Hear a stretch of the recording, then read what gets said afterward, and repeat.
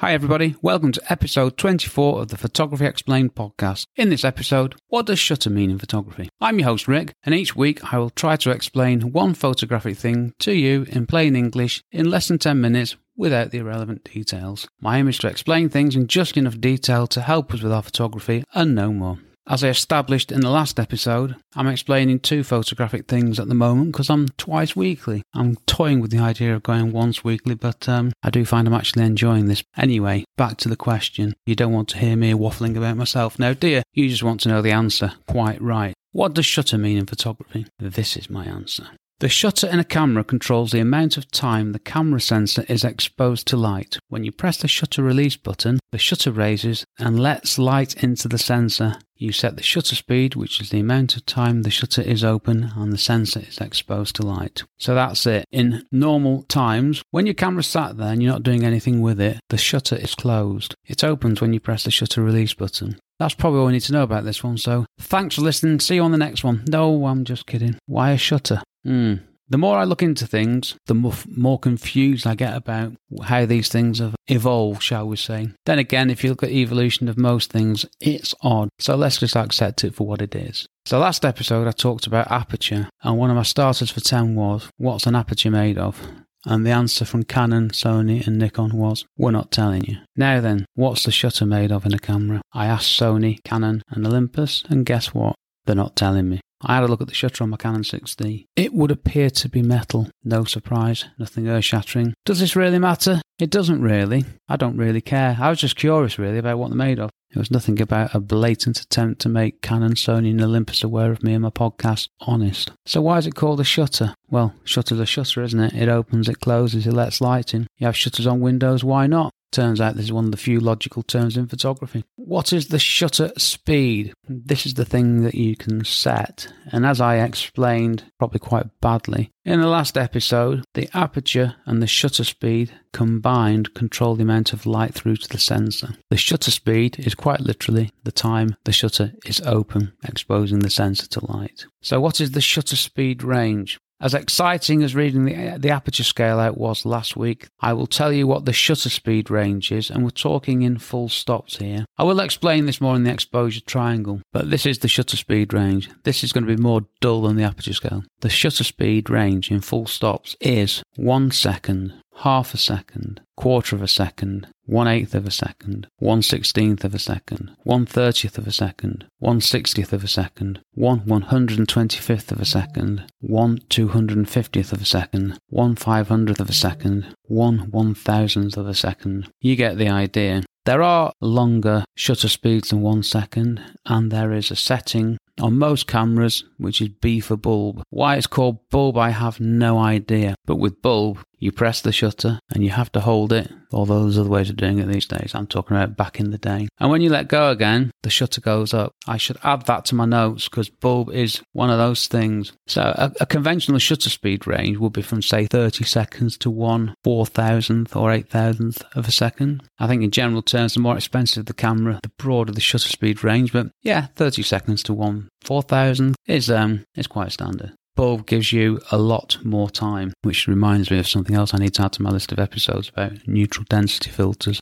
the only filter I use. Okay, so from 1 second to half a second, we are halving the amount of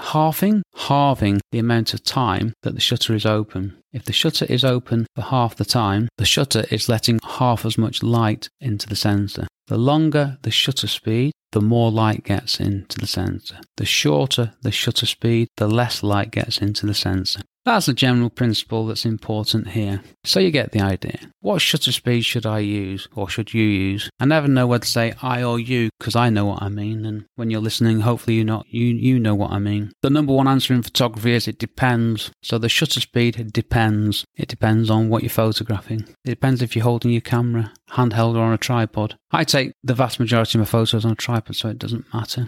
Quick tip here, if you're taking handheld photography, if you're using a focal length of 50mm, your shutter speed should be faster than the reciprocal of that. Now, I don't understand what reciprocal means, but if you put a 1 in front of it, 50mm lens, your shutter speed needs to be faster than 1/50th of a second. This is a general rule, but a very good general rule for handheld photography. If your shutter speed was 1/60th of a second and you wanted to shoot at 100mm, what do? Forgetting image stabilization and other clever stuff, what you could do is open up the aperture by 1 stop, which allows you to choose a faster shutter speed, because you'd be choosing a faster shutter speed, letting less light in, but by opening up the aperture, you're letting more light in, which compensates. I'm going into exposure triangle, aren't I? Okay, so fast shutter, less time, will freeze fast-moving action. Slow shutter, the shutter is open for longer. If you're handheld, you'll get camera shake. Again, I think rule of thumb is below 1/60th of a second, you're at risk of getting camera shake. You can get camera shake at faster shutter speeds if you're rubbish, but you should be alright 1/60th of a second upwards. I use a tripod, so it's not an issue. I'm normally looking for a longer shutter speed than a faster shutter speed. That's because I'm photographing buildings and things that don't move. But if you're into sports, you'll want to use a faster shutter speed if you're photographing people running, football, rugby, squirrels,